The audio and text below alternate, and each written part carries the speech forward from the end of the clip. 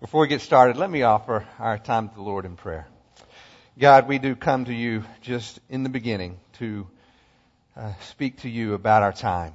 We pray that your Spirit be among us, open our hearts, give us eyes to see, ears to hear, and that we would just be in awe of your greatness and sovereignty and love in all things.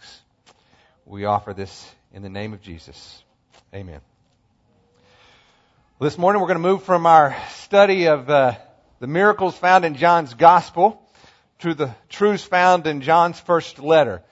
I want you to know that back in January when I planned out our series for the year, I paired these two together because I believe they share a common theme among them. In fact, John makes that clear as he gives a purpose statement really in his Gospel as well as in his first letter. In fact, if you would, go to John chapter 20, and I'll show you what I mean. John chapter 20, verse 31. This is a passage that we actually looked at several times in our study as we looked at the miracles. This is kind of John's purpose statement as he writes it at the end of his gospel. John chapter 20, verse 30 says this. Many other signs, therefore, Jesus also performed in the presence of the disciples, which are not written in this book. But these have been written that you may believe that Jesus is the Christ, the Son of God, and that believing you may have life in His name. Remember that. We looked at that several times. That was his point in writing the gospel. Now flip over to 1 John chapter 5. 1 John is right before the book of Revelation, 1st, 2nd, 3rd John. So go to chapter 5, verse 13. 1 John chapter 5, verse 13. Here again, John gives, as very characteristic of him, a purpose statement in verse 13, and he says this. These things I have written to you who believe in the name of the Son of God, in order that you may know that you have eternal life. See, the only difference that I see in those two purpose statements is that his gospel was written that you might believe. His letter was written to those who do believe. But in both cases, he's writing to give us the assurance of the salvation that we have through faith in Christ alone. Part of the reason that his gospel and his letter are so similar to one another is because they were written very close to the same period of time. And they stand unique in terms of our New Testament, because if you look at the other gospel writers, Matthew, Mark, and Luke, those are known as the synoptics.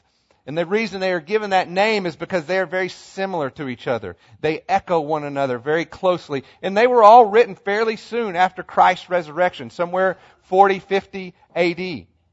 Okay? But when you look at John's gospel, it stands very unique in comparison. We saw that when we looked at the miracles, didn't we? There are 35 miracles recorded in all the gospels, only 7 of which John records, and 5 of those 7 are unique to his gospel. So both his gospel and his letter were written right about the same time, somewhere later, like in the 80 or 90 time period, AD. So by this time, there's a lot of things that have already begun to take place in the early church. And so I think one of the most significant things that occurs is the destruction of the temple in Jerusalem. What's ironic about that is you'll remember last week we talked about when Jesus was put before trial and the religious leaders made the comment, they said, we need to get rid of this person. We need to get rid of Christ for the sake of the nation, right? They were trying to keep the peace. It was just a matter of time before these very same people ended up revolting against Rome. And Rome comes in with the power of Rome. And they ultimately destroy Jerusalem and absolutely annihilate the temple.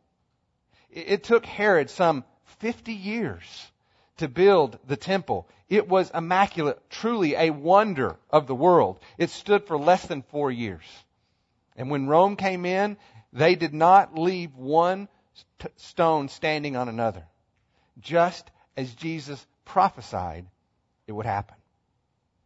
So as you can imagine, this was a difficult time. There were hundreds of thousands of people killed during this time of revolt.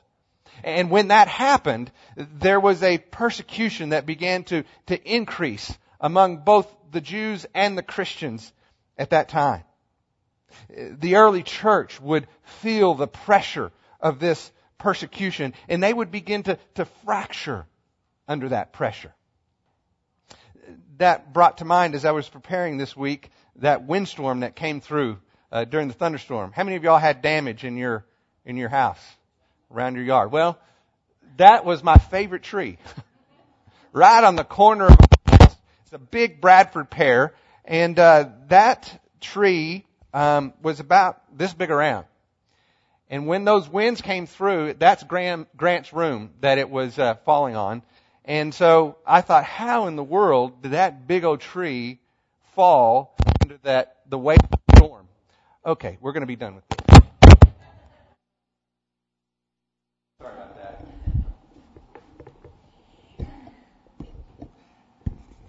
How did that tree fall under the weight of that storm? Because I had lots of trees in my yard. This is the biggest tree. Well, when I went to look at where it fractured, I want you to look at that. See that dark brown? It shouldn't look like that, right? It was obviously decayed inside there. It was compromised. But you could not see that from the outside. It was the most beautiful tree in my yard. Beautiful, green, lush, huge. But it was diseased on the inside. And because of that, when the pressure from the outside came, it exposed that disease and the tree fractured under the weight of the wind. Well, that's not all that different than what's happening in the early church. The early church felt this oppression from Rome as it began to get less and less tolerant of people who were unwilling to worship their gods and goddesses. And not only that, it became really intolerant of those who were unwilling to cave and worship the Caesar who was in power. But the fracture, the division in the church occurred because of a corruption on the inside. People from within the church. And this is specifically what is concerning to John and the reason that he writes this letter. Now, I want you to stop and think about that. Isn't it a sad fact that the church is just getting started in its early years of ministry and is already being threatened from within? Well, that's John's concern as he writes this letter. And although there's no particular church mentioned, John appears to be writing to a specific group of people that he clearly knows and has a history with, and they know him as well. Most scholars agree that he is likely writing to the Ephesian church. John spent much of his life in ministry among the Ephesians, and everything seems to indicate that that's who he's intending this letter to go to. But although there may be some debate as to who he's writing this letter to, there is no debate on why he is writing this letter. This is a body of believers that is in the midst of a church split. And the root of division appears to be a doctrinal controversy. And that controversy centers around the teaching about who Christ is and what he came to do. John is confronting these false teachers that are modifying, somehow tweaking, slightly manipulating the traditional truths of the apostles' teaching. They are doing something that is messing with that message of the gospel. And John writes with strong apostolic authority, encouraging the Ephesian church to hold on to those traditional truths of Scripture. Don't be swayed, he's saying, by the opinions of men, but instead be firm in the truth of God's Word.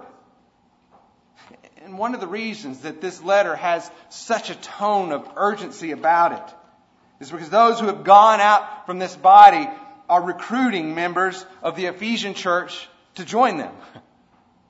In other words, they're not just walking away. They're actively trying to convince others to come with them. But I want you to notice As John steps forward to write this letter, he doesn't take time to explain and refute the details of the heresy of the false teachers. In fact, we know very little of the details of that heresy. So instead of explaining how what they say is false, John spends his time explaining the details of what they need to know is true. It's like that illustration that we've used several times about those who are trained to identify counterfeit money. The way they identify counterfeit money is not by studying the false, but by becoming so well acquainted with what is true, what the authentic looks like in the finest of details, so that when something false comes along, they recognize it immediately. It's the same idea here. Know what is true so that you can most clearly identify something that is false. See, that's real important to John, because the people that he is writing to, those that he cares so much about, are increasingly becoming confused and uncertain in the midst of all these mixed messages, to the point that they are beginning to question the assurance of their salvation. Which is why John says, I am writing this to you so that you may know, so that you may be certain that you have eternal life. That's the heart of his letter. He's writing to remind them about what is true, so that they can trust in God's promises and not rely on man's opinion. Because see, trusting in God's promises is what ultimately brings assurance. It's relying on man's wisdom that leads to all kinds of confusion. Now, we'll see how all this unfolds as we go through this letter together and unpack this. But as we get started, let me give you a little bit of a framework of some things that he's going to make sure to address, especially as it relates to this idea of the assurance of our salvation, which clearly is the main focus of his letter. First of all, John says that the assurance of our salvation is validated in our fellowship with God through faith in Jesus Christ. The assurance of our salvation is validated in our fellowship with God through faith in Jesus Christ. He speaks, as he develops this, to this internal evidence within our heart of believing in the testimony of the apostolic witness regarding the life and ministry of Jesus. That eyewitness account recorded in Scripture of what Jesus did, who he is, and what he accomplished. Remember, John is writing to an audience some 50 or 60 years after the resurrection of Jesus. And so by this time, people have come up within the church with their own ideas and opinions. And John wants his readers to know that they can be certain of their salvation if they believe in the testimony of what he and the other apostles have told them to be true. John says, if you want to be certain of your salvation, then the testimony of Scripture is all you need to know. That's where it's found. He goes on to talk about how the assurance of our salvation is also found in our fellowship that we have with the Spirit. The assurance of our salvation is found in the fellowship we have with the Spirit. John wants us to know that the mark of salvation in the life of every true believer is the indwelling presence of the Holy Spirit. Once again, you'll notice this is an internal condition that not necessarily anybody can see, but only you can determine. So John will go on to explain how we individually can know that we are being led by the Spirit. He'll talk about how the Spirit convicts us of sin and builds within us this desire to do what is pleasing to the Lord. But John is clear that keeping the commandments of God is not the means by which we enter into a relationship with the Lord. It is, in fact, the evidence that we have a relationship with the Lord. In other words, obedience is an outcome of our faith, not a requirement of our faith. His instruction is intended to help us examine our own heart and not to create a list in order to judge someone else's. So, fellowship with God through faith in Jesus Christ. Fellowship with the Spirit through a life of obedience. And then finally, fellowship with one another through a self-sacrificing love. This really is the only external evidence that John will speak to. His point is clear that the most important observable quality in the life of a true believer is a heart of genuine love. Now, as we stop and just kind of consider what we've talked about so far, I've given you 3 examples of things that John will address as we talk about the assurance of our salvation. And it's interesting to me that our list often looks very different, doesn't it? Unlike John, we focus on things that we expect people to show us on the outside as we generate this list of what we expect other people to do. But John is clear. He explains that the assurance of our salvation is best determined by examining our own heart. To determine if we truly believe in the testimony of Scripture and that we walk in obedience according to that conviction of the Holy Spirit present within us.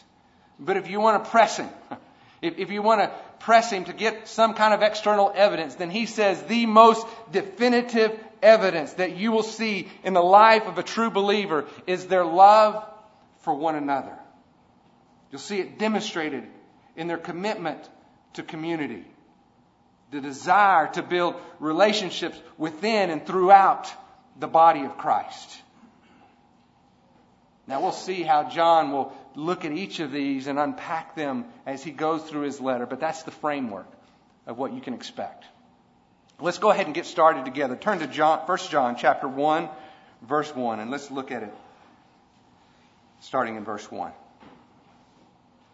says, 1 John verse 1, what was from the beginning, what we have heard, what we have seen with our eyes, what we have beheld and our hands handled, convincing the word of life. And the life was manifested, and we have seen and bear witness and proclaim to you the eternal life which was with the Father and was manifested to us. And what we have seen and heard, we proclaim to you also, that you also may have fellowship with us. And indeed, our fellowship is with the Father and with His Son, Jesus Christ. And these things we write so that our joy may be made complete. Right out of the gate, John makes it painstakingly clear that what he is proclaiming to be true is based on his own eyewitness testimony along with that of his fellow apostles. It is what we have heard, what we have seen, what we have beheld with our own eyes and touched with our own hands. And note that he says that testimony is from the beginning. It reminds us of a phrase he used in his gospel, right? When he says, in the beginning was the Word. And the Word was with God. And the Word was God. That phrase in his gospel really intended to look back to literally in the beginning of all time before and including creation. The pre-existent eternal Christ. He goes on to describe that in John chapter 1 verse 2 where he says, He was in the beginning with God. All things came into being by Him, and apart from Him, nothing came into being that has come into being. But in his letter, he uses that same phrase to really try to describe something different. Here he's talking about the beginning of the earthly ministry of Jesus Christ. And here's why. Since the gospel message proclaimed by Jesus is ultimately what's under attack, John is pointing to the fact that he and the other apostles were eyewitnesses of the life and ministry of Jesus from the very beginning to the very end. John is establishing the basis from which he will oppose these new ideas, these additions being added by the false teachers. And then in verse 2, John explains what the life and the ministry of Jesus is all about. He says, and this life was manifested, and we have seen and bear witness and proclaim to you the eternal life, which was with the Father and was manifested to us.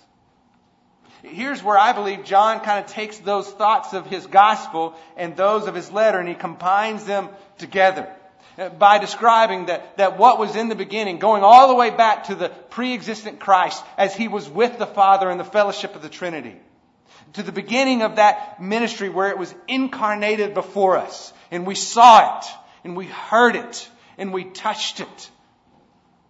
He goes on and says, this is what we proclaim to you, so that we may have eternal life. See, as we said last week, Jesus is not just one sent by God. He is God. Jesus is the God incarnate. And as Scripture tells us, all the fullness of deity dwells in Him. He is the radiance of God's glory, the exact representation of His nature. Is God incarnate, who in perfect fellowship with the Father, according to the work of the Spirit, came to this earth and made known to us the means by which we have eternal life. Now, we say that so often, I think sometimes we may miss the power and magnitude of that promise. God didn't send someone else to do something for Him. He didn't expect us to fulfill certain requirements to earn His favor. The God of all creation, in whose image you and I have been created, chose not to stand at a distance and witness our ultimate demise, but He chose instead to become personally involved, to provide the only means by which we have eternal life. Jesus is our Emmanuel, which literally means God with us. So here's something to consider just in light of that fact. If you've ever felt like you've been in a place where God feels distant, where you feel somehow disconnected, then let me to encourage you to look no further than the cross, to see just how closely He has drawn near to you and how much He loves you.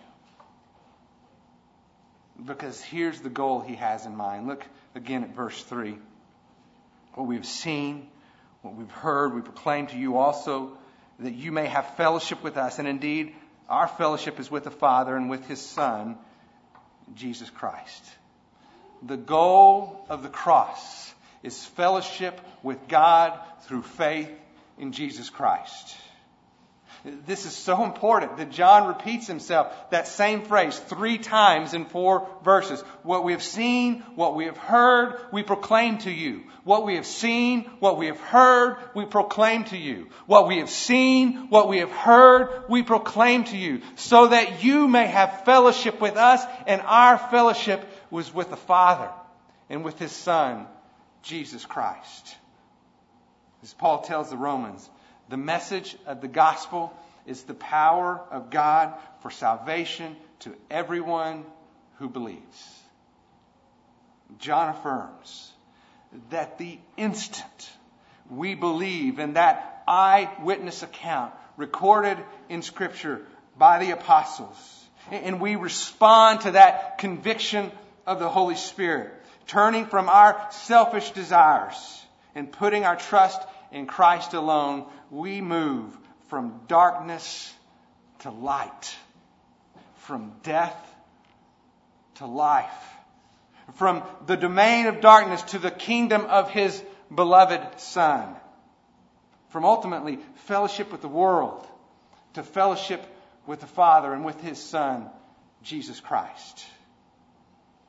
See, fellowship with God through faith in Jesus Christ is the ultimate goal of the cross. But it goes further than that, because that fellowship with God is what then introduces us into fellowship with one another. That's his next point. Look again at the end of verse 3. So that indeed that you may have fellowship with us. And indeed, our fellowship is with the Father and with His Son, Jesus Christ. And these things we write so that our joy may be made complete. Our fellowship with God binds us together in our fellowship with one another. Look no further than what Jesus said to His own disciples when He says, "They will know that you are my disciples. They will know that you are in relationship with me." How? By your love for one another. It is the identifying marker of those who have been saved through faith in Christ alone. So as we finish up this morning, I want us to consider the importance of that fellowship that validates our faith, the assurance of our salvation. And I want to give us 3 principles that I'd ask that you consider throughout the week as you think through what we've begun to do this morning. And the first is this: true Christian fellowship has to be grounded in the truth of God's Word. Okay? Let me say that again. True Christian fellowship has to be grounded in the truth of God's Word. Even though we don't know the details, what is clear from John's letter is that the false teachers had somehow diverted from the testimony of the eyewitness account of the apostles. Maybe they added something to it. Maybe they changed some things around. We don't know. What we do know is that John is proclaiming that the words that are recorded in Scripture, based on the eyewitness account of the apostles, that those are the truths that we need to understand what it means to have eternal life through faith in Christ alone. If you want to know God's truth, then go no further than God's Word. In fact, unity and that fellowship that we have with God and with one another through the church is protected when we center our conviction on God's Word. And division only happens when we get distracted by man's opinion. This is important. It's important to us as a church. It's important in terms of how we guide and direct fellowship as a body. And one of the ways you'll see that play out is what we talk about when we talk about small groups, because we see that as a core identity of how we truly are called to fellowship with one another as brothers and sisters in Christ. And it's important enough that we've given some guidelines as to what's necessary, kind of a framework that our small groups need to work within. And the very first thing listed is what I have here: a commitment to God's Word. See, God's Word, we say, should be the foundation of every small group. The truth of Scripture should always be the source of counsel and not the opinion of people. Using God's Word to equip us for life and godliness should be the guiding principle of every small group. Because we are convinced that true Christian fellowship has to be grounded in the truth of God's Word. And we're going to see that played out very clearly in John's letter. The second principle is this: true Christian fellowship must be guided by the work of the Holy Spirit. True Christian fellowship must be guided by the work of the Holy Spirit. Here's a passage that I'll just read to you. You'll see it up on the screen. It says this from Ephesians chapter 4, verse 1. Therefore, I, a prisoner of the Lord, implore you to walk in a manner worthy of the calling with which you have been called, with all humility and gentleness, with patience, showing tolerance for one another in love, being diligent to preserve the unity of the Spirit in the bond of peace. It's that last statement that I want you to pay particular attention to. It says to preserve the unity of the Spirit and the bond of peace. I want you to notice that it is not our job to create unity. It is our job to preserve it. See, it's good to have church fellowships like we'll have in a few weeks when we have a picnic together, and to get together in small groups, as I just mentioned. That's an important part of what we do. But listen, they do not create unity within the body. They are the means by which we protect it. See, our unity as a body is a work of the Holy Spirit. And that same Spirit abides in the heart of every believer. And I want you to think about this. If the Holy Spirit exists in perfect fellowship as a part of the Trinity, what does that say about the fellowship we should have with one another? I think what it should say is this: that as long as we are walking in the Spirit, that same unity that exists in the fellowship of the Trinity should be reflected in the fellowship of God's people who are being guided by God's Spirit. And that's why he says, be diligent to preserve the unity of the Spirit and the bond of peace. Which brings us to our final characteristic. True Christian fellowship brings glory to God. True Christian fellowship brings glory to God. You see, our unity exalts His unity and ultimately brings glory to His name. And on the other side of that coin, our division, our disunity is what distracts from God's glory. And this is what gives the watching world every reason to look at our mess and say, well, I don't want to have any part of that. So as we go into our study together and we unpack these truths of John's letter, let me encourage us all to be very committed to basing our convictions on the truths of God's Word. Let's be convinced, can we, that this book is inspired by God. And as Paul tells Timothy, it's profitable for teaching, for reproof, for correction, for training in righteousness, so that the man of God may be equipped for every good work. Let's be convinced that this is what we need to base everything we do on as the guide and direction for our life.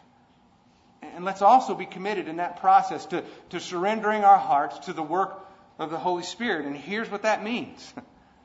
It means that we've got to be patient. We've got to wait on the Lord. We've got to be humble. We've got to trust that He will lead us to the depth of unity that we could never possibly create on our own. And finally, let's be convinced that the chief end of man is, in fact, to glorify God and to enjoy Him forever. Ultimately, that's why we do what we do. It's not ultimately for our good, but for His glory.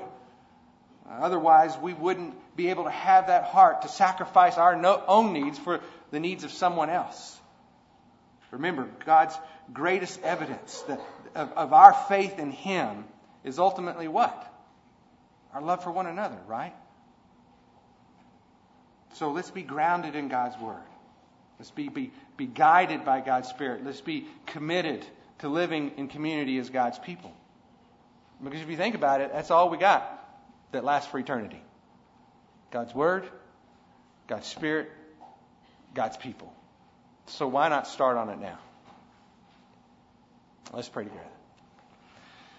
Father, we pray that these would be truths that You would see and the world would see reflected in the life and ministry of Melanie Park. That as brothers and sisters in Christ, we would preserve the unity that we have through the Spirit who binds us together through faith in Christ according to the testimony of Your Scripture. And thank You that You've given us such a wealth of truths to guide us and to direct us, to be the basis upon which we function in life and family and fellowship with one another. And I pray, Father, that ultimately all these things are motivated in a way that brings glory and honor to Your name. May our unity reflect Your unity and bring glory to Your name. That is our heart's prayer.